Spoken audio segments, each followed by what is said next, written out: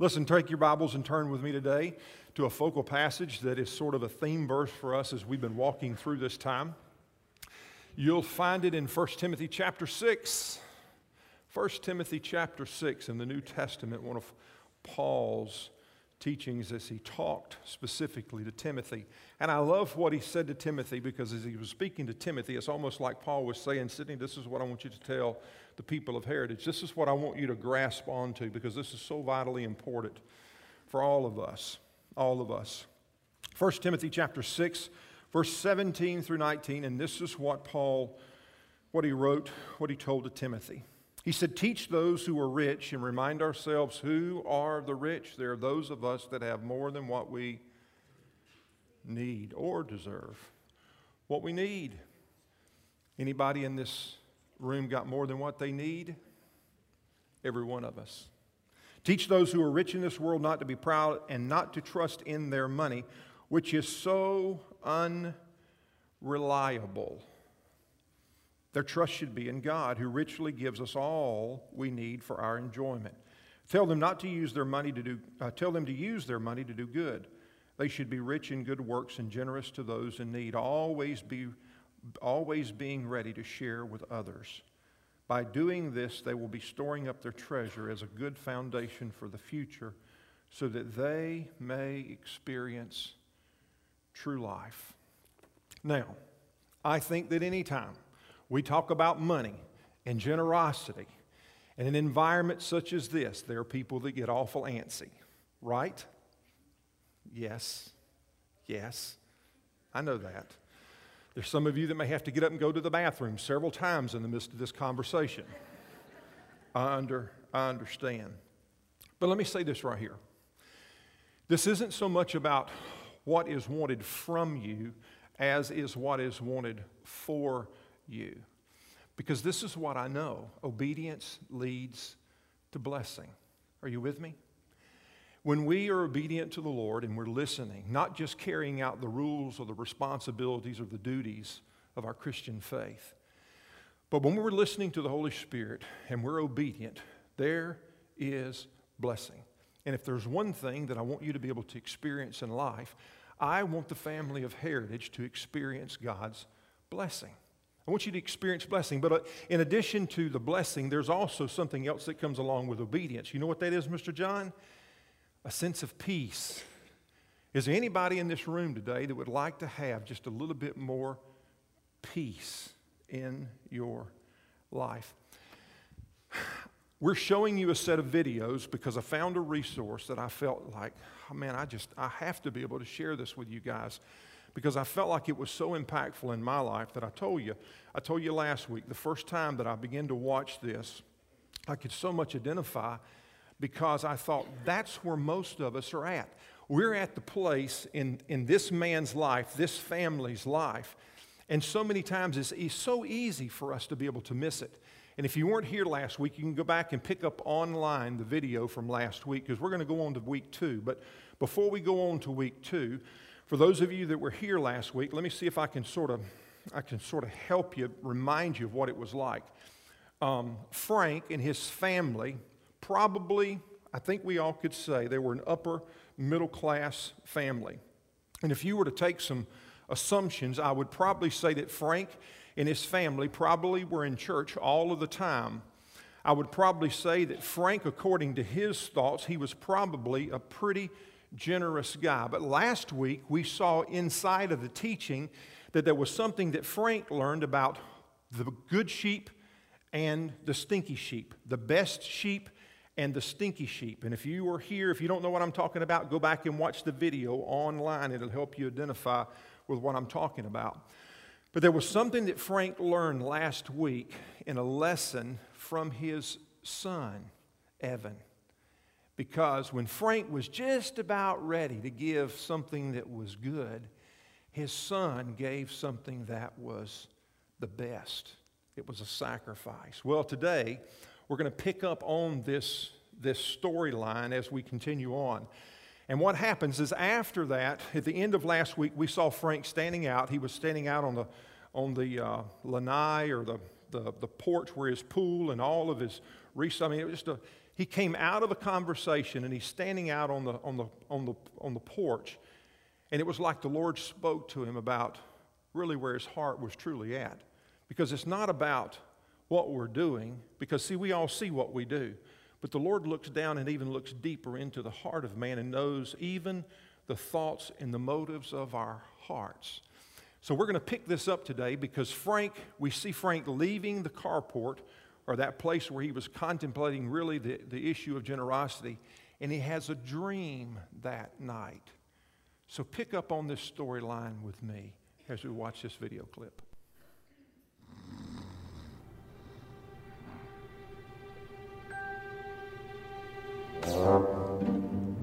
Give me something to work with here. I don't know what to tell you. These are some serious charges. Look, we're willing to plead down to 6 counts of possession with the intent to improperly distribute. Whoa, possession? No way. All right. I don't do drugs. Drugs? Frank Donovan, these are very serious charges leveled against you. You're charged with loving money more than God. How do you plead? Well, not guilty. What is she talking about? Your Honor, may I have a moment to confer with my client, please? If you must, but you know I don't care for stalling, Mr. Williams. Of course, Your Honor. Look, brother, you need to get in the game here. What's all this loving money more than God stuff? That's what I've been trying to tell you. They're saying that you love the bread more than the baker. That's ridiculous. Of course I love God more than money. I hope so. They're calling the first witness. Your Honor, the prosecution calls Frank's money to the stand.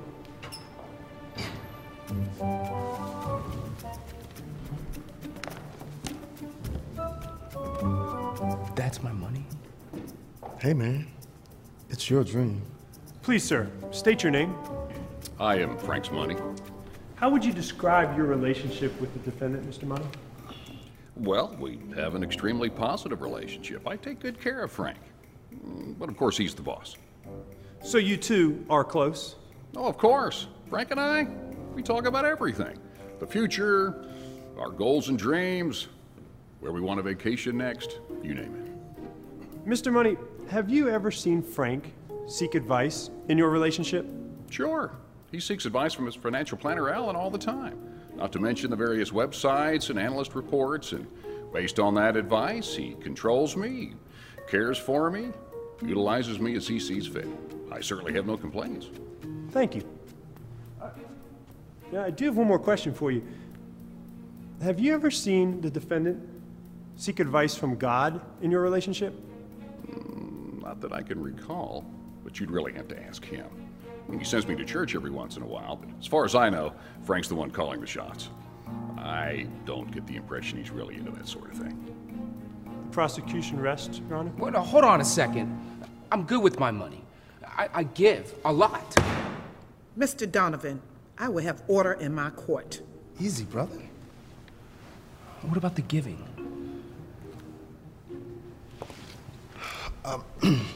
Your Honor, Frank's money is clearly a biased witness. Money's been testifying against people since the beginning of time. We would like to let Frank's generosity speak for itself. I'd like to call Frank's giving to the stand.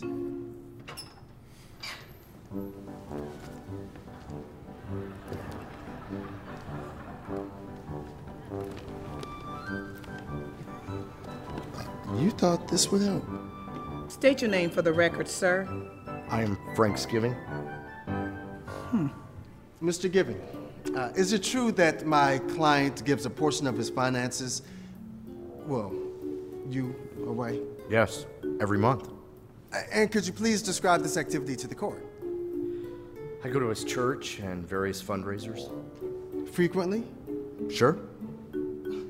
So as you can see by this testimony, Your Honor, despite what money may say, my client faithfully sacrifices a portion of his income to give to others. Mr. Giving, the defense just made a claim that the defendant sacrifices a portion of his assets. Would you say that is accurate? Let me remind you, you are under oath. Well, It depends on how you define sacrifice. Okay, how would you define it in the context of the defendant's use of you? Not sacrificing.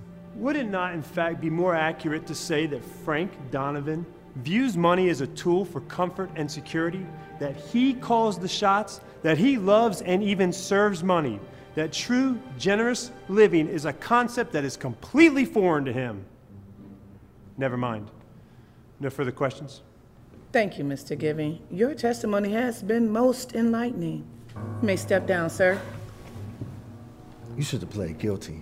Could have been worse. Your Honor, I would like to call a rebuttal witness. We've heard from the defense's giving. The prosecution would now like to call the other 90%.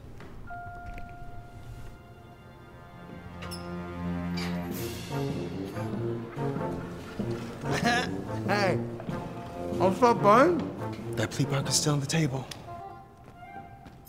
Okay, right there. I think we can jump ahead right here. Thank you, sir. You may leave.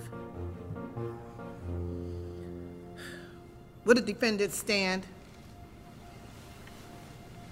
Frank Donovan, you are charged with loving your money more than God. We have heard testimony from your money today, and by your own suggestion, from your givings. Mr. Donovan, do you own a Bible? Yes, Your Honor. Had you looked at it more carefully, you would have realized that Jesus himself proclaimed the deceitfulness of the money that you so deeply loved. He also said that you cannot serve two masters. You cannot love both God and money. It seems your choice is clear, Mr. Donovan. You are not who you claim to be, a generous person. Therefore, I have no choice but to find you guilty. Guilty. Guilty. Guilty. Guilty. Guilty, guilty, guilty.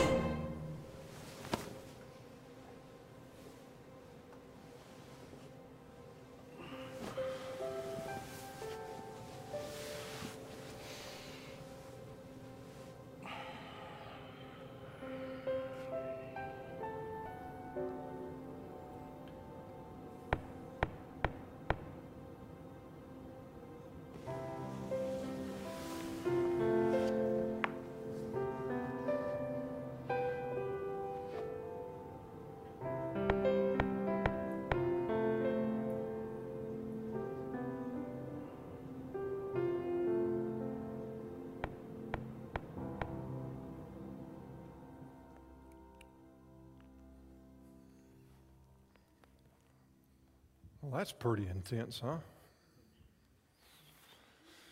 Any thoughts? I want you to write down 3 words with me. Will you do that? If you have something you write on.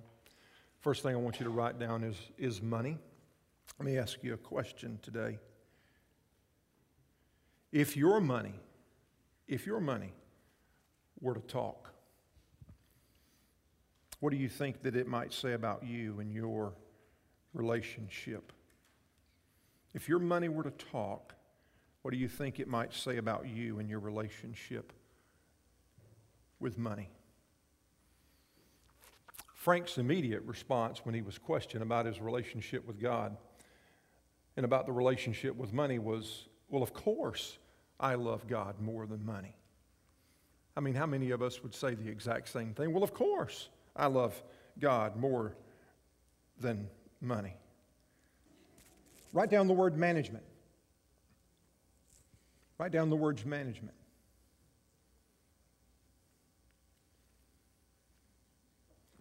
Here's a question. How many of you think that life would be so much better if you had more? You ever thought about that? Life would be so much better just if I had some more. I mean, don't we work for more? I mean, isn't that one of the reasons we work so hard and work so many longer hours is because we want more? But what does having more mean? What does more mean? I want to take you back a few verses from our theme verse, and I want you to look back at 1 Timothy chapter 6. And I want to read a passage from 1 Timothy chapter 6, verses 6 through 10, as Paul talked about financial security. And this is what he said: "Yet true godliness," in verse 6, 1 Timothy chapter 6, verse 6 through 10, "Yet true godliness with contentment is itself great wealth." True godliness, living for the Lord, with contentment in itself is great wealth. Verse 7, "After all, we brought nothing with us when we came into this world, and we can't take anything with us when we leave it." You've probably heard that said. Here's the verse. Verse 8, "So if we have enough food and clothing, let us be content." What's the opposite of content? Discontent. Discontent means dissatisfaction, not enough, wanting more. And here's the truth about discontentment. The truth about discontentment, it is like an appetite. The more you get, the more you want. Are you with me? Discontentment, the more you get, the more you want. And the only way to break discontentment is to starve it to death. That's the way. If you want to break the appetite, you've got to be able to starve it. Appetite only shrinks by deprivation, by saying no. Verse 9, "But people who long to be rich, who aren't content and aren't satisfied," I'm adding that in there, people who feel like they don't have enough, fall into temptation or trapped by many foolish and harmful desires that plunge them into ruin and destruction. For the love of money is the root of all kinds of evil, and some people, craving money, have wandered from the true faith and pierced themselves with many sorrows. What are some of the sorrows that you think that we have the ability to experience because all of a sudden money becomes the love and becomes the master of our lives? What are some of the sorrows that maybe Paul was referencing? Debt. Tremendous amounts of debt. Not manageable debt, wise debt, but tremendous amounts of debt. What's another sorrow? Loss of relationships. What else? Not being able to bless others. Okay? What's another thing? Sorrows here. What? Morals? Overindulgence. See, we'd a whole lot rather talk about money than food, right? It's easy for me to do that. But it's easy for us when we have more than what we need to overindulge, and all of a sudden that leads to a life of sinfulness. Hath pierced themselves with many sorrows. And according to this passage of Scripture, the crux or the center of the problem, it isn't money, but the problem is what? It's the love for money. It's the dissatisfaction with what you have. Because what you have is never enough. It's never enough. There's always a desire for more. And what happens is that temptation, always remember this, temptation, Satan tempts us to draw us away from God. Trials we walk through, and God allows us to walk through trials to bring us closer to Him. But Satan tempts us because he wants to draw us away from God. For the love of money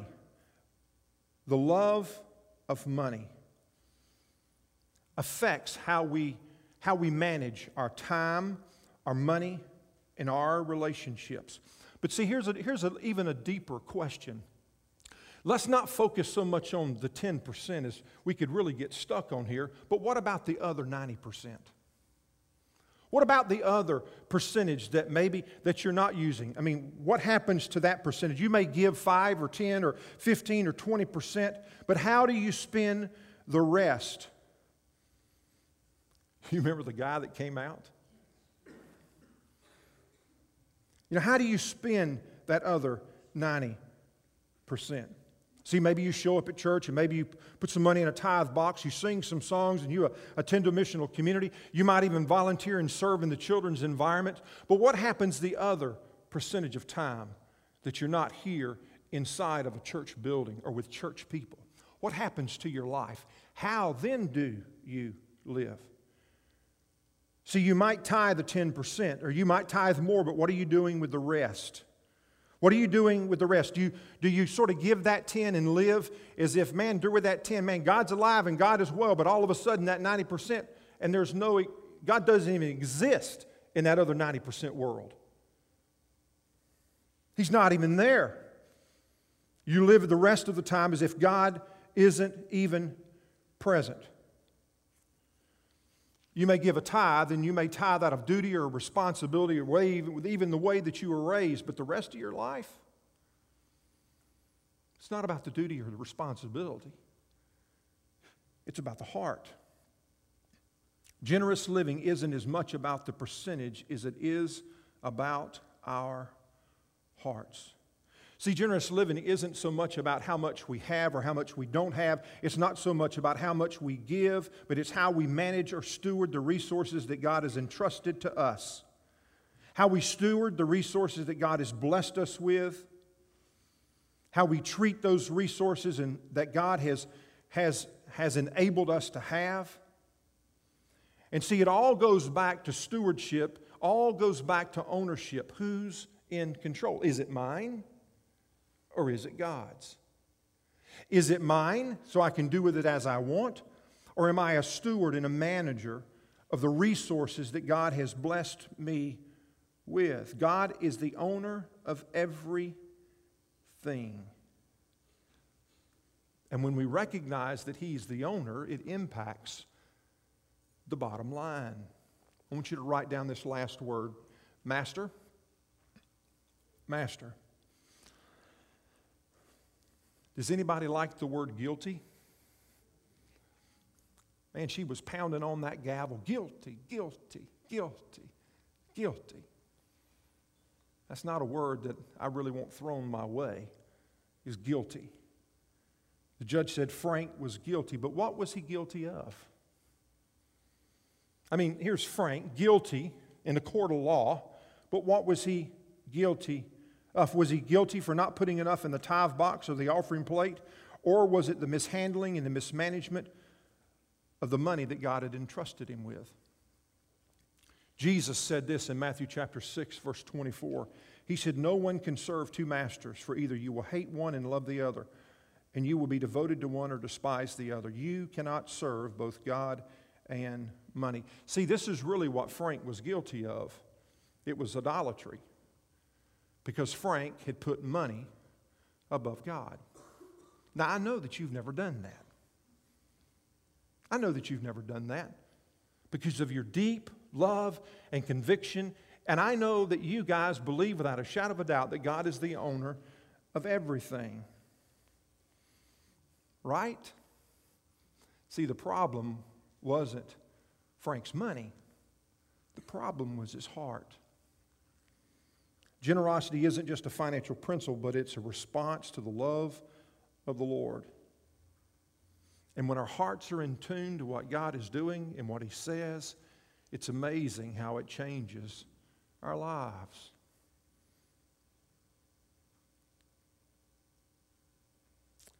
Who's your master?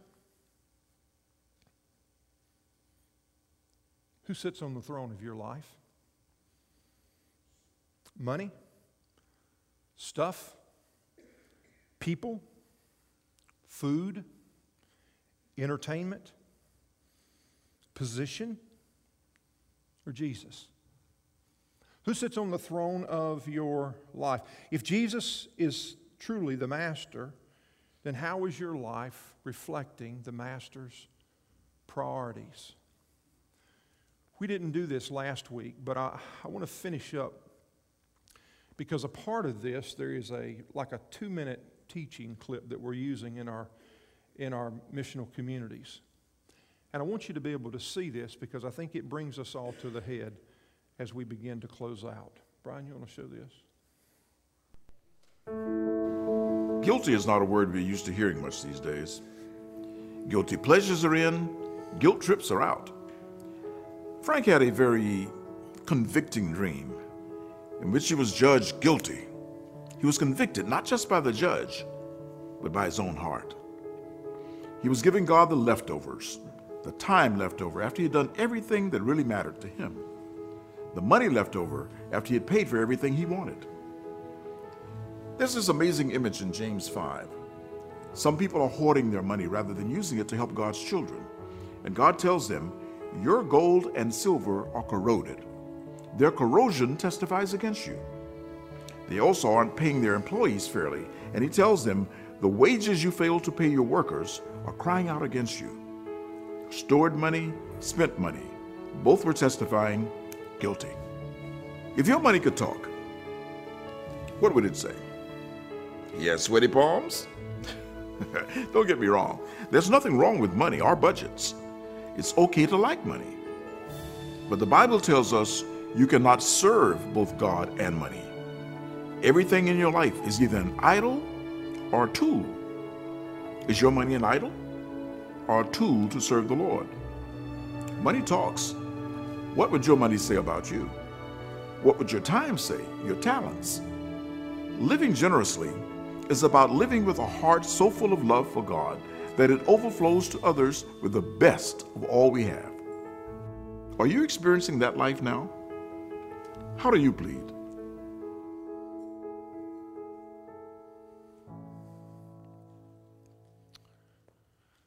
So talk to me for a second and tell me what you're hearing.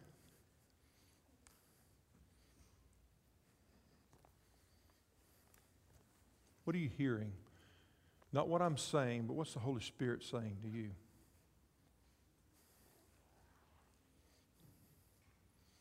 As you listen, what are you hearing? Because it's easy to get caught up in the duties and the responsibilities. But what are you hearing?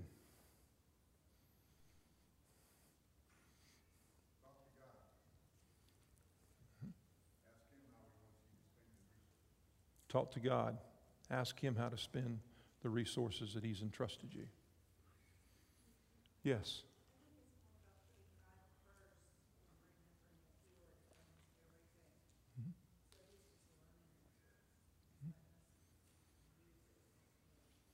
We're to be a steward. Dave?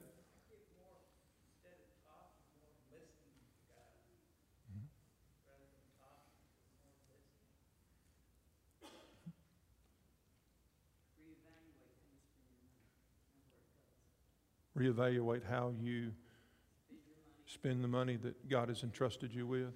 Mm-hmm. Money's just a metaphor. Say that again. Money's a metaphor. Money's a metaphor. That's right. God doesn't need your money. He owns the cattle on 1,000 hills. It's really the heart. I mean, we say we trust God, but we'll keep an extra $5 bill in our back pocket.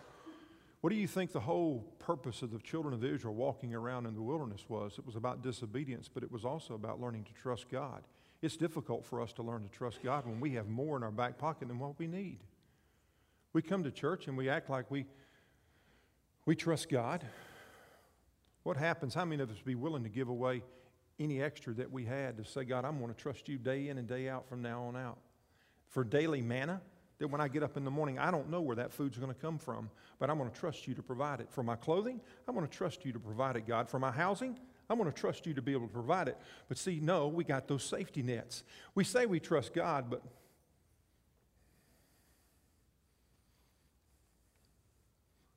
yes, Mr. Post.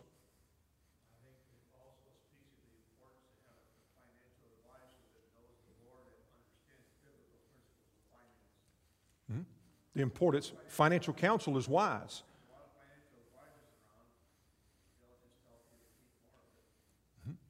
Financial advisors, that's a wise move, but make sure the person that you're counseling with is a Bible-believing counselor that trusts the Lord.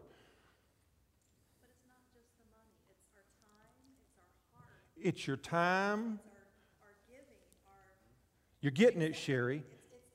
it's not just the money. You're getting it. You're getting it. Yeah. Anybody else? What are you hearing? Because I know sitting in an environment like this, when you see, I know there's a lot of stuff that can go on in your mind, and you can leave and you can feel guilty. And I don't want you to feel guilty. I just want you to listen to the Lord's voice. It's the only thing I want from you. Mr. Bill.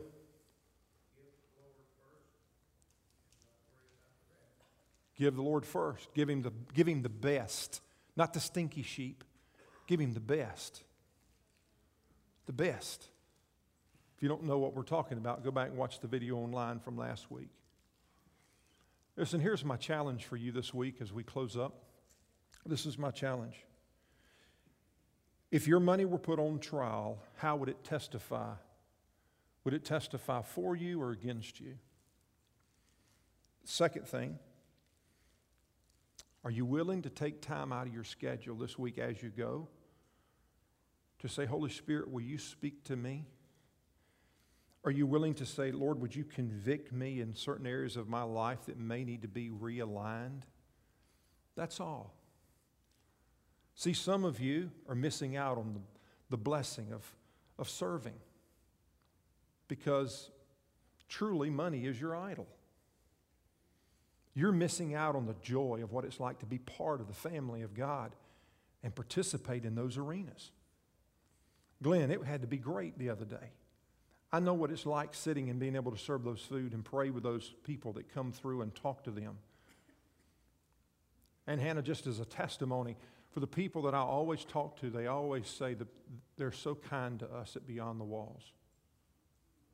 It's not just a food pantry, but it's a place of ministry, of ministering to people. Food is the tool, but we utilize that tool. But are you willing this next week to just sit and ask yourself, Lord, is there something in my life that needs to be realigned in reference to my time, my talents, and the resources that you have given to me? Maybe, see, it would be easy for some people to say, but I can't do that. But you know what you can do? You can write an encouraging card. You can make a phone call. See, how do you use what God has given you for a kingdom perspective? This is what I know. For us to be able to do that, some of us are going to have to take self off the throne and make an exchange. Because that isn't what I might want to do. But for there to be change, Jesus on the throne, it might totally rearrange all of our lives. Because it just ain't about money. Would you bow with me? Father, my prayer today is that the Holy Spirit has spoken through the venue of video, through the spoken word. Father, I pray that your people that we've heard, when we walk out of these doors, we're taking something with us that we're going to chew on over this next week. We're going to ask the questions about how would my money testify? We're going to ask the questions, Lord, is there something in my life that needs to be realigned? But the biggest question of all is who is on the throne of our lives? And if you've never trusted Jesus, maybe there's somebody here. Maybe that's the decision that needs to be made this week. The most important decision of all is trusting and coming to follow Jesus. It's when we come to the place that we say, I recognize that I'm a sinner and that Jesus died for my sins, and I have no hope in anything else, not in my wealth, not in my position, not in my popularity, but only in Jesus. Jesus, will you save me? And if that's you today, would you come see me this morning and just say, I need a personal relationship with Christ. Father, help us as we walk out these doors, not to just be good Sunday goers. Father, not just to be comfortable with putting a tithe in an offering box. Father, not to be satisfied with because we serve in a specific area. But may we constantly be asking the question, Lord, how do I live a generous life? Because I serve a generous God. Thank you for blessing us. Thank you, Lord, for the gifts, for the talents, for what you've blessed us with as a family. And Father, may we be faithful to share and to be generous. May we recognize that you are the owner of everything. Help us, Father, as we walk along this journey of faith. May we be your ambassadors. May we be a light for you. May it not be about buildings and may it not be about programs, but may it be about the lives that we live. Help us in that, Father. That's what I pray. In Jesus' name, amen.